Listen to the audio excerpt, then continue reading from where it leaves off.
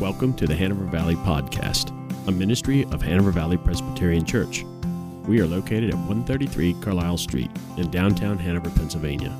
Check out the rest of our website at hanovervalley.org. Thank you for listening. You can be turning to the section from which our text is, our sermon is based today in the book of Mark.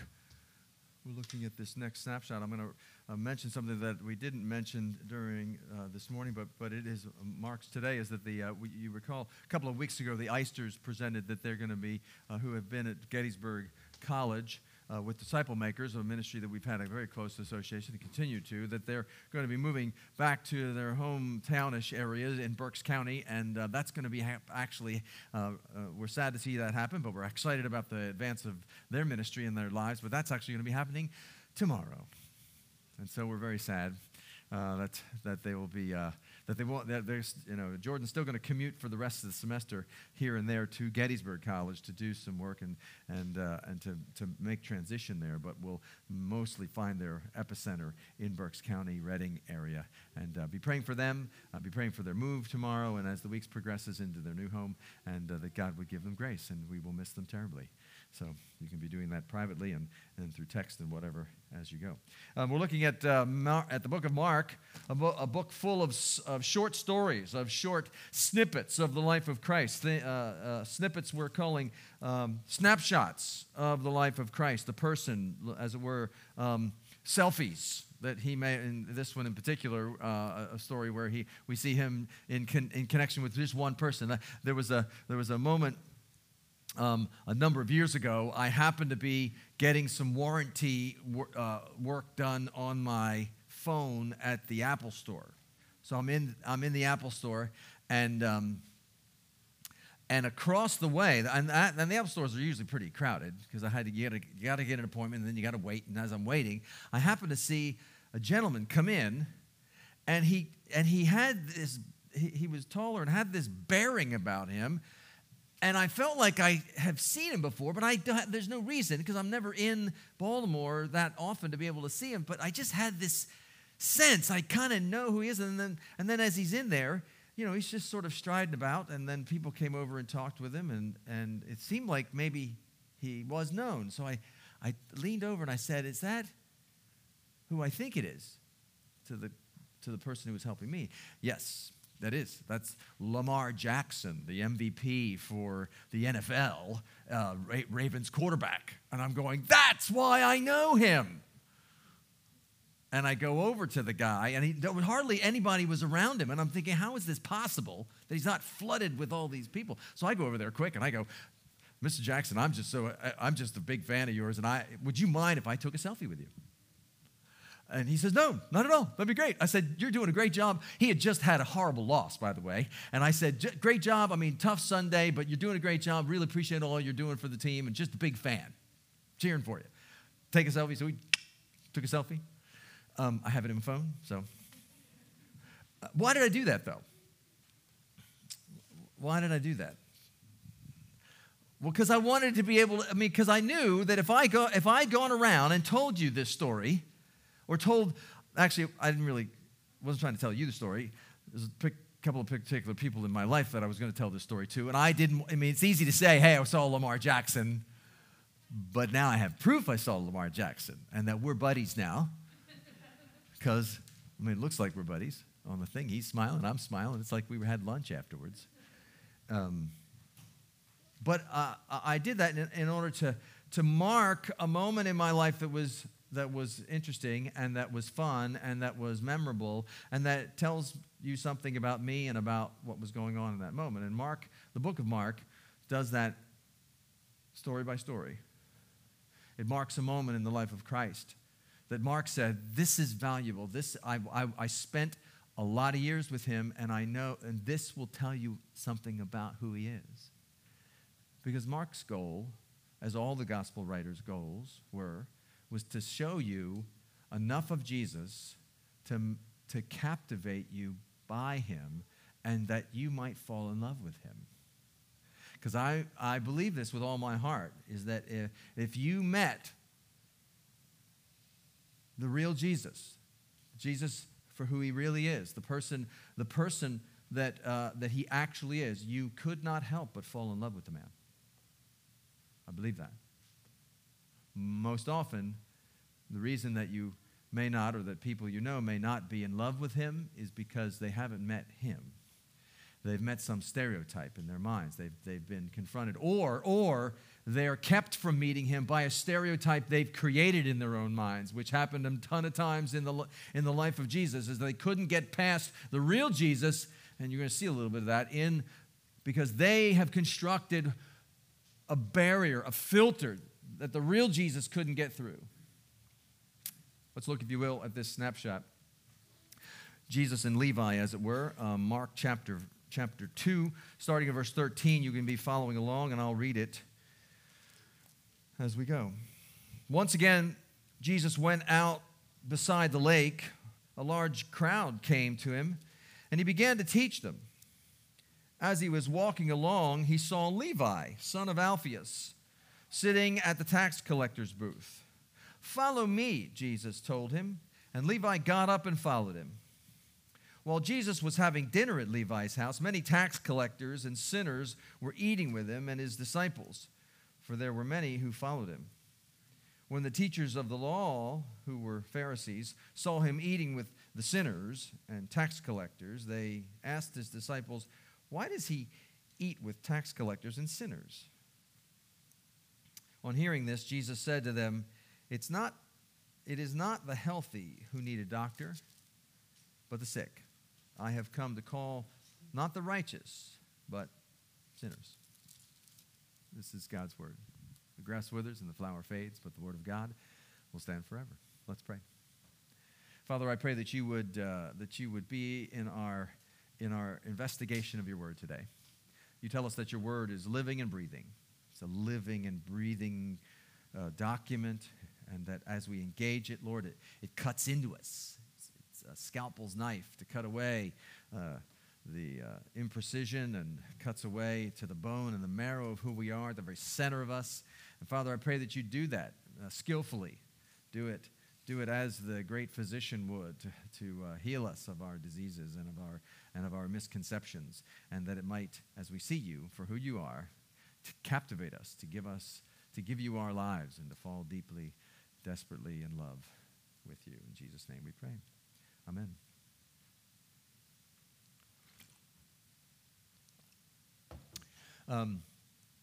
I don't know.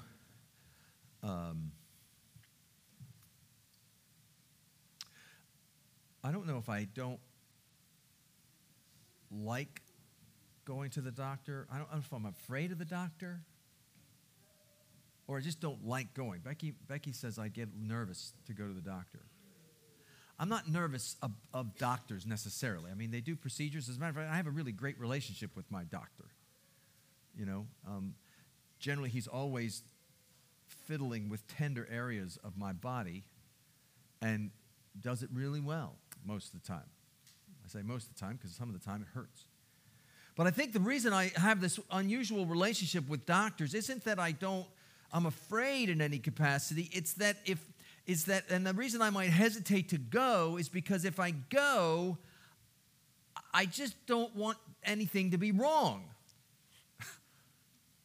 I've got this, bruise, or something hurts, or it's when I swallow, or I've got this discoloration, or a growth, or pain, or, and pain in an unusual place. And then I'm like, and I'll say to Becky, I've got this pain. Do you think there's anything wrong with it?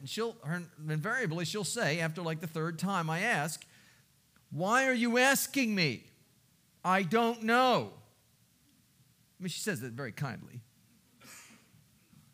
"I don't know. Go to the doctor. Call John and ask him if you can get an appointment. And then let John tell you if there's an issue." I go, "But I just don't want there to be anything wrong."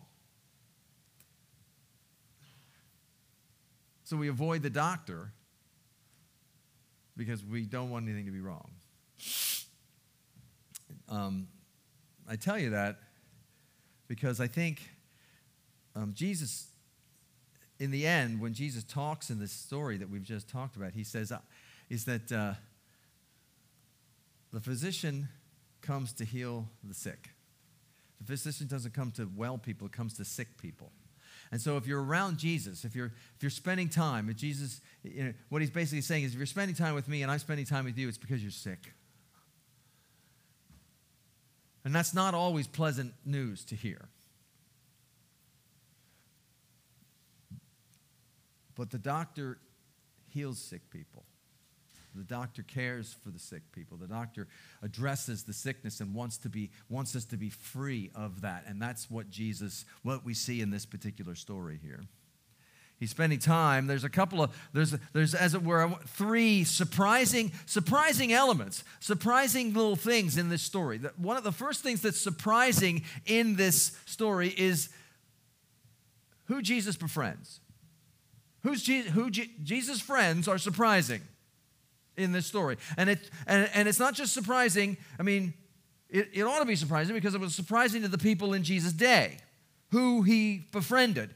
The other thing that's surprising that we're going to look at here is what that produces. When Jesus is your friend, when Jesus befriends you, it produces a very surprising effect. And then the other thing that's surprising in this passage, in this snapshot, isn't just who Jesus' friends are and what being his friend produces, but the other thing that's surprising is that people are surprised by that. It's surprising that there are people in this story that are surprised. And Jesus comments on their surprise. He knows about their sense of, this is odd. Because when they walk into the experience, they go, this is very odd. And they ask around, isn't it odd to you? We're going to look at that. It's surprising who Jesus befriends. He befriends Levi in this story. And it's surprising that Jesus is befriending this man on two different levels. Levi was a tax collector. You probably, if you've been around here any length of time, you've probably heard me talk about what a tax collector was in its day. Tax collectors in the day in which Jesus is living was sort of a franchise. The Romans would hire out, would give tax collecting franchises to people to be their means of gathering resources for the Roman Empire. And so in this instance, Levi would have owned a tax collecting franchise, which meant that franchise was responsible to give the Roman government X number of dollars annually or monthly or however it works, but let's suppose it's $500. Each month, you're due to give me, the franchise would stipulate, you're due to give the Roman Empire $500. And basically the Roman Empire, it was an unregulated system apart from it getting the Roman Empire getting the money. So the franchise was given to Levi, and Levi was then unregulated in how he came up with that $500. So he would collect the taxes, and the taxes would be collected. So if he had to give $500 to the Roman Empire, it wasn't just I got to find $500. No, because the reason you own a franchise is because you want to make a little money on the side for yourself. Maybe not on the side, but down the main. And so I owe $500 to the Romans. That's for my franchise. That's what they get. But what do I get? And in an unregulated system, I can get whatever I can get. So maybe he's saying, and then he's going to different people saying, this is what you owe. You know, maybe you owe me $10 for the Roman tax, but I'm charging you $50. And so 10 for Rome, 4 for me, 40 for me. 10 for Rome, 40 for me.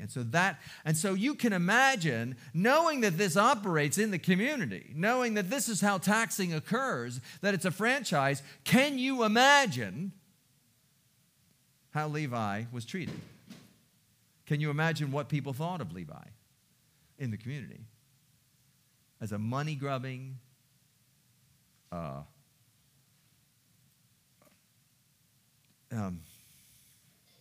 snake in the grass, just trying to get out of me more than was owed me, to line his own pockets in an unjust system, in an unregulated, oppressive system. So on the one hand, Levi would have been ostracized in this community, would have been hated in this community, would have been despised by everyone that came in contact with him because he had already rooked everyone in town. So he has no friends. He is an outsider at the fullest extent. And that's how people were treating him. And in some ways, you might say that's justifiable.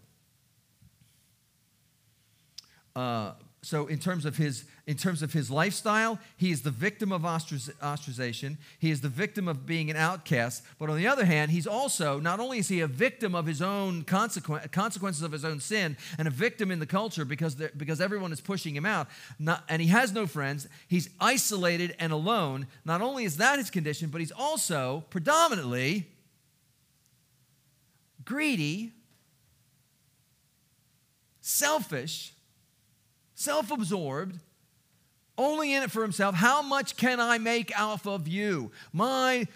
Your life in service to my needs was the way he came at it. He was, and maybe a capitalist on steroids, as it were,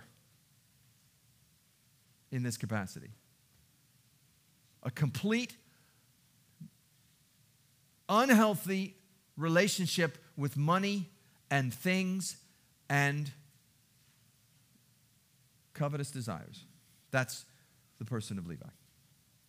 And Jesus comes along and sees him, passes him by along his regular route. He's preaching, he's healing, he's being inundated. Jesus is preaching and teaching and caring for people and healing demon-possessed, lame people, all the people that we've seen up to this point. This is his life. He's being inundated by people night and day. Even when he's in an isolated place, Jesus is constantly being drawn upon to accomplish what is necessary for the people in the town, to care for their needs in some capacity. And he's passing by as he's teaching along the lake, after having done all the ministry that I've just described. He sees Levi and he stops. He takes the time. Jesus makes time, makes room in his life,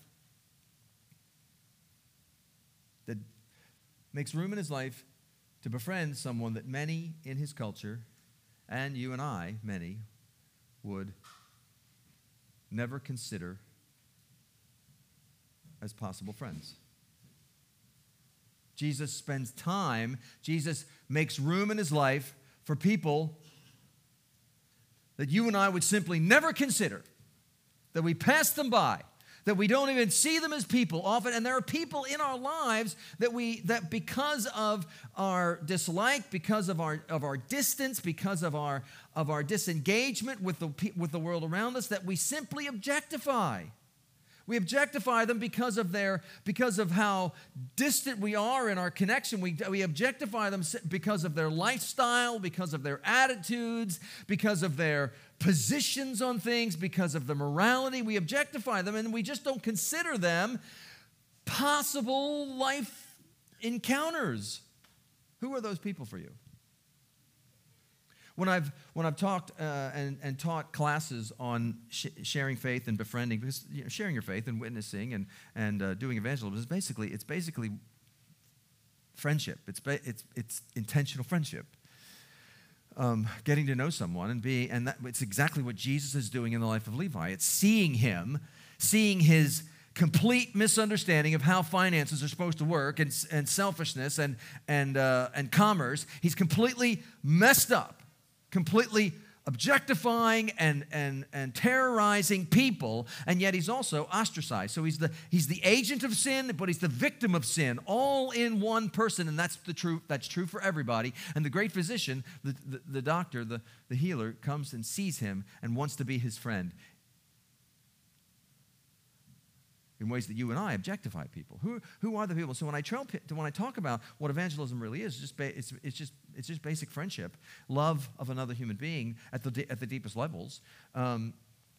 Who are the people, and how do you make those friendships? How are you intentional with the people around you? And sometimes I'll ask the question, just to kind of get at the idea of how we objectify and how we use people. It's just a simple way of doing it. Is that when you go to the grocery store.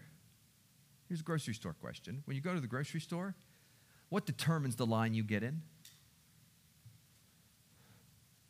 Do you ever think about that?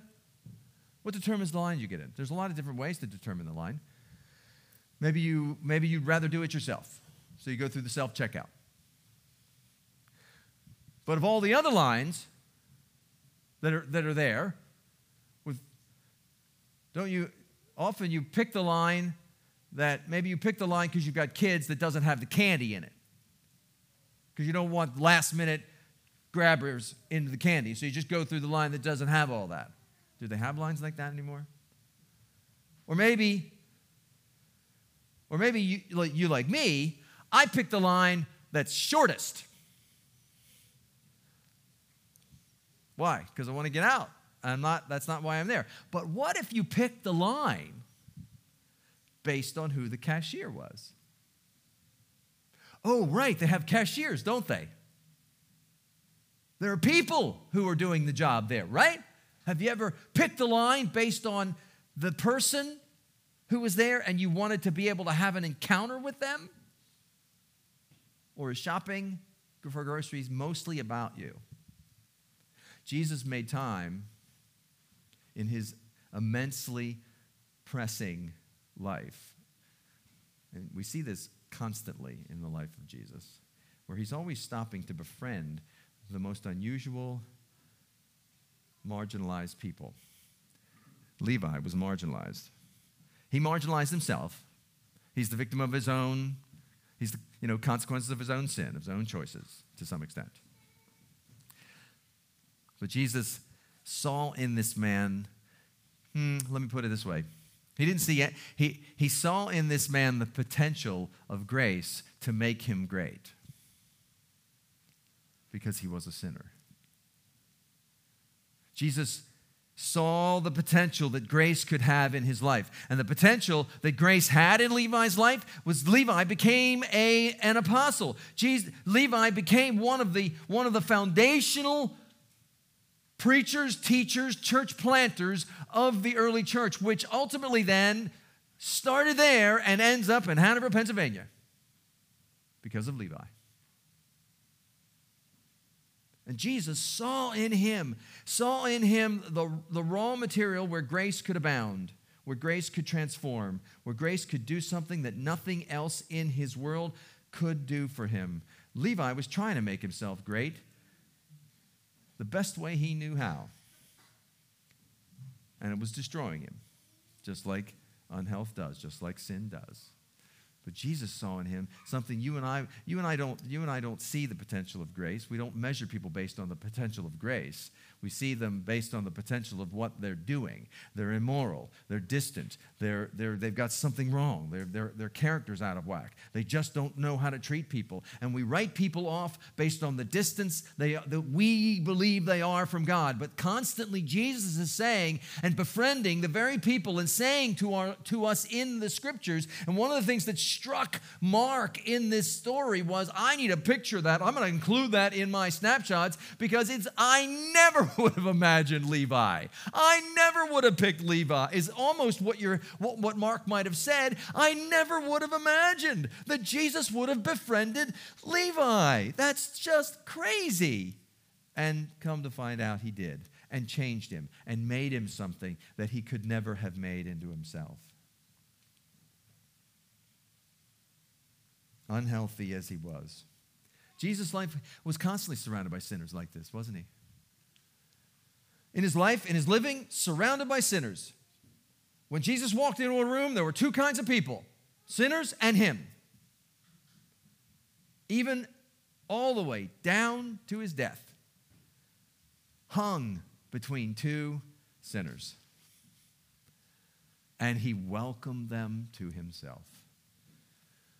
Surprising what Jesus does with sinners. Surprising that he befriends sinners. He loves people. He loves to see in them. He loves them and wants them back to himself, and he's not put off by their illness. He's not put off by their disease. He's not put off by their betrayal. He's not put off.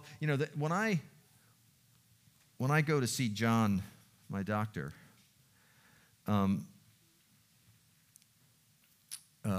John's done some procedures on me that don't make me happy with him. I remember he cut me one time, and I cursed at him, and he laughed at me. And then he salved my wound, and he shook my hand, and he sent me home and said, that should do it. And it didn't, and I had to come back and he had to do it again. And I said, John, I cursed at you when I didn't know what it was going to feel like, and what do you think is going to happen when I know what it's going to feel like and what I'm going to do this time? He laughed and shook my hand, cut me.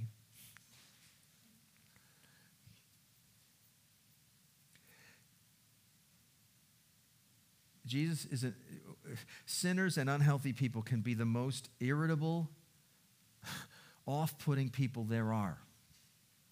And Jesus welcomes them. Jesus is not put off by our irritation. Jesus is not put off by our unhealth. He's not put off by our immorality. He's not put off by our sinfulness. He has come to us because he sees the only health, the only way, the only healing that can occur is if he comes and does it. The world cannot deal, the culture, you and I cannot deal with our unhealth. We cannot deal with the unrighteousness, the immorality, the sense of guilt, the sense of shame. There is no answer in this world for that. There's supposed answers. There's self-help books. There's ways to mask it. There's ways to gloss over it in some capacity. There's ways to put it aside in some strange idea. But what Jesus is telling us is, I'm the only one that can deal with your guilt. I'm the only one that can deal with your shame. I'm the only one that can deal with the wretchedness that you feel inside of yourself, and I'm not put off by it. I'm here to heal it. Come to me. Come to me. I love you. This, Tony Campolo, who is a speaker, college professor at Eastern University in Philadelphia, he tells the story of how he was speaking in some part of the world where he was on jet lag, and he had just gotten there, and he was still up at all hours of the night, and he wanted to get over the jet lag, and so he just stays up. And so we went to a late night diner somewhere around 2 or 3 in the morning, and he overhears, he's sitting in one of the booths, just sort of doing whatever Tony Campolo, he's a pastor, does to overcome that. He's a speaker and was preparing to do a message, I guess, the next day. And he tells the story of how he was listening to some women talking in the booth behind him, and by the virtue of their conversation, he says he could understand that one or all of them were prostitutes. And the one that was talking was sharing how the next day was her birthday. And the others sort of laughed and go, well, what do you want us to do? You expect us to throw you a party? And she says, no, of course not. I haven't had a party in years. I can't remember the last time I had a party. I don't expect that. Yada, yada, yada. And off they go about their lives. And Tony Campolo, hearing this, goes to the owner of the restaurant or whoever was there that evening and says, are these women, do they come in all the time? Oh, they're here all the time. This is their thing. He says, great. He says, if I paid for it, could you bake a cake? The one has a birthday tomorrow. Could you bake a cake for her and maybe get some supplies and have it here tomorrow, and I'll pay for it? He's like, all right, whatever. So he did. Comes back the next night, 3 a.m., they're there, and he throws the party, and she comes in, big party. She's in tears. She's in tears about this whole experience, and Tony then comes clean. Hey, introduces himself. I'm Tony Campolo, and I'm so happy that I could do this party for you, and I'm actually a pastor. And I don't want to, I'm not trying to get into your life, but would you mind if I prayed for you? And she said, sure. And so he prayed, God, I just pray that you'd bless her and that you'd help her to see your love and that you'd be gracious to her, and thank you for her. And so on went about the day, and the owner comes up and says, I didn't know you were a pastor. Where do you get off doing this sort of thing? What kind of pastor does that? What kind of church does that? He says, well, kind of pastor, the kind of church that throws parties for prostitutes at 3 a.m. Jesus befriends the outsider. throws parties for tax collectors and sinners. And the surprising thing about when Jesus becomes your friend, when Jesus becomes your friend, you get excited to introduce all of your friends to him. That's what we see happening with Levi. Jesus befriends him, and then Levi has him to dinner and all of his friends. Grace is exciting. Grace is engaging.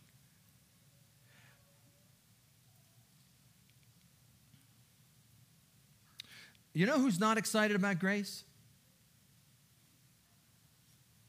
The religious legalists, the religious moralists, the religious Pharisees that you see in this passage, they're not excited about grace.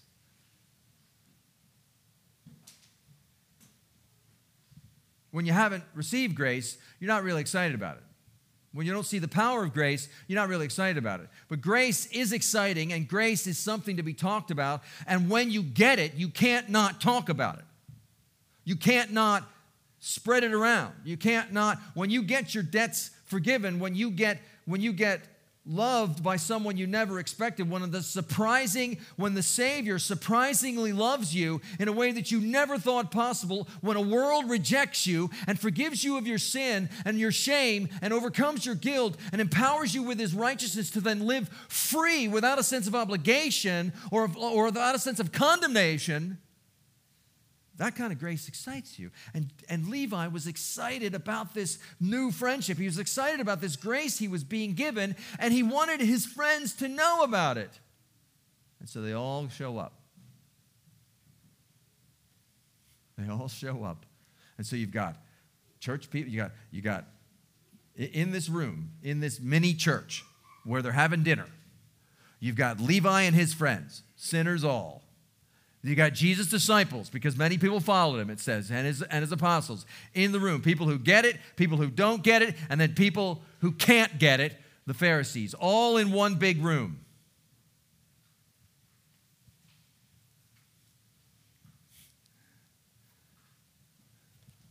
That's what grace does. Self-righteous people are not excited about grace.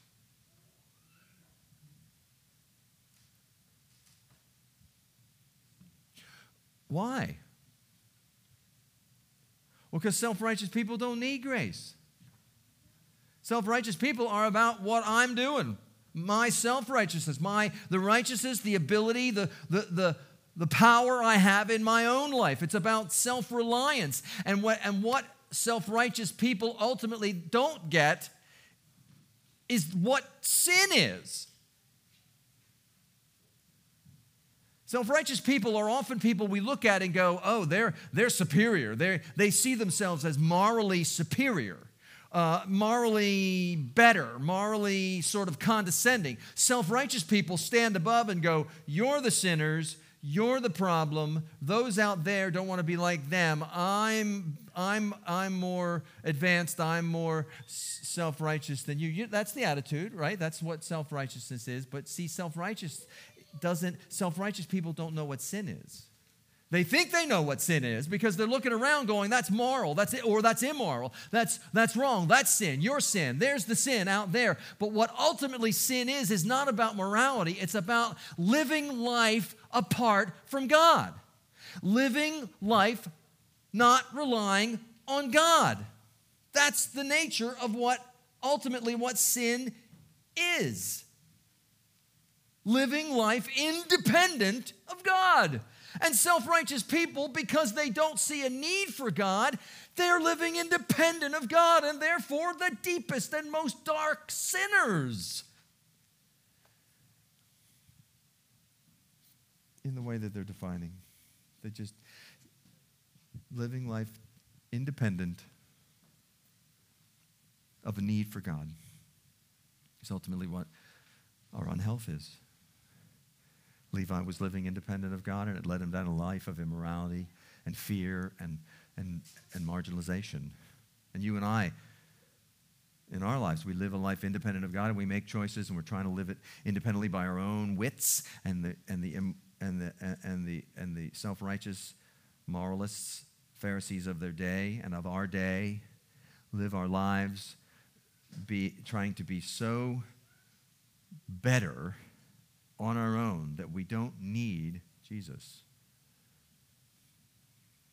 And therefore, we only dive deeper into our sin. The sin of self-righteousness, the sin of supermorality. Avoiding, Flannery O'Connor, the great Southern short storyist, she says the greatest way to avoid God is to avoid sin by your own efforts. Yep. Living life self-reliant, independent of God. And so these people are at the party, and they're surprised that Jesus has so much interaction. They're surprised that Jesus has this much interaction with sinners. How could you spend this much time with these off-putting people? And Jesus says, the thing that's surprising is that you're surprised by that. Why would you be surprised that a physician has come to heal the sick? Why would you be surprised that perfection has come to make perfect that which is imperfect? Why would you be surprised by the one who is the Prince of Peace would come to end the war that exists between his people and himself? Why would that surprise you?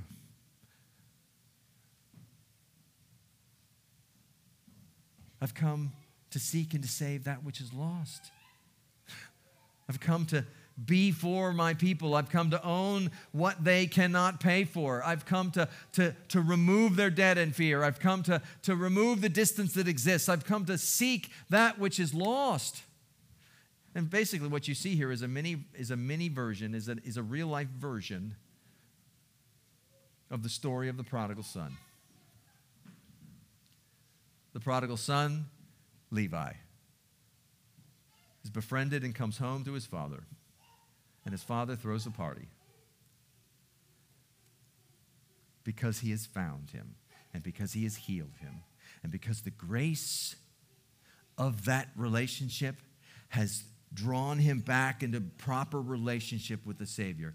And then the older brother looks on and says, where do you get off throwing parties for sinners like him? And the father is even gracious to that self-righteous attitude. The father in that story is so gracious. He goes out to the self-righteous son and says to him, son, I had to welcome him in. He's my son. I've forgiven him. He was lost and now he's found. I get to have him again. We get to have him in great relationship. We can forgive him and we can do the surprising gracious thing. Come in. And the brother says, no. The story actually ends there. It ends with the father, the story of the prodigal son, ends with the father telling him, everything I have is yours. Everything, you could have anything you want from me because you are my son. But in his self-righteousness, he wouldn't have it. And so in the end, the story ends, him outside the party, living in his own he was creating the rejection, creating the distance between himself and the Father by his own self-righteousness, by his own legalistic, moralistic scrutiny of his brother's life and the failure to have that scrutiny on his own life. And he lived outside of it. The tragedy, the Father goes to even him. And Jesus in this story says, I've come for the sick. I've come for sinners. Are you one?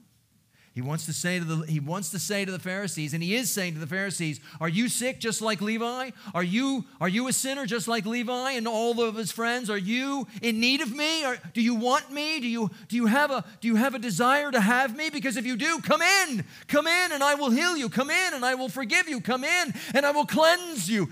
Do you have the need? And the Pharisees and the older brother say, no, I'm good. If you can't come into the party, if grace isn't exciting to you,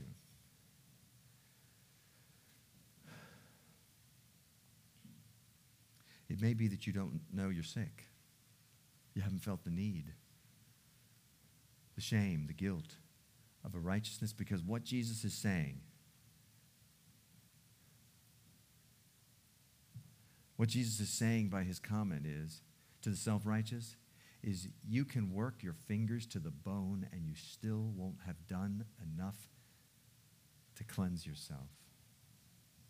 Let me cleanse you. Let me be for you what you can't be. And this is the attitude that the church cannot coddle in any fashion. This self-righteousness is not something that can be, because the Father did not welcome him. The Father in the story did not welcome that attitude into the church. He did not welcome it into the house. He did not say, come in with your self-understanding of righteousness. You come in based on my system of forgiveness and grace. You don't come in based on your system of self-righteousness. And the church too often coddles that attitude at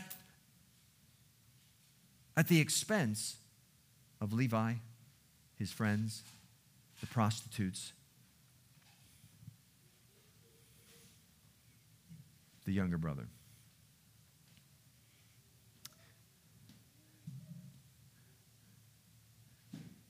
Jesus says, I've come to heal the sick.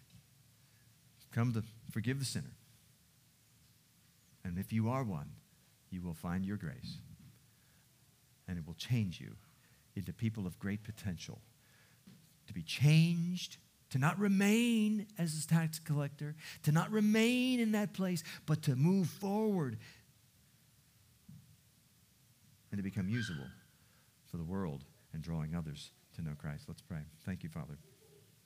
Thank you that you see us in need, you see us in our shame and guilt and fear, and you see us in our great betrayals and sin and attempts to live our lives independent of you. And it leads you to compassion. It leads you to want to know us and to befriend us, that you might change us and heal us, Father.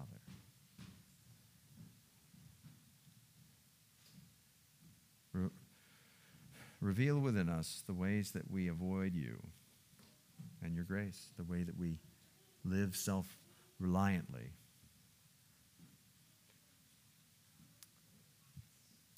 That we might find you in whole new ways, and your grace becomes far more exciting and transforming. In Jesus' name we pray.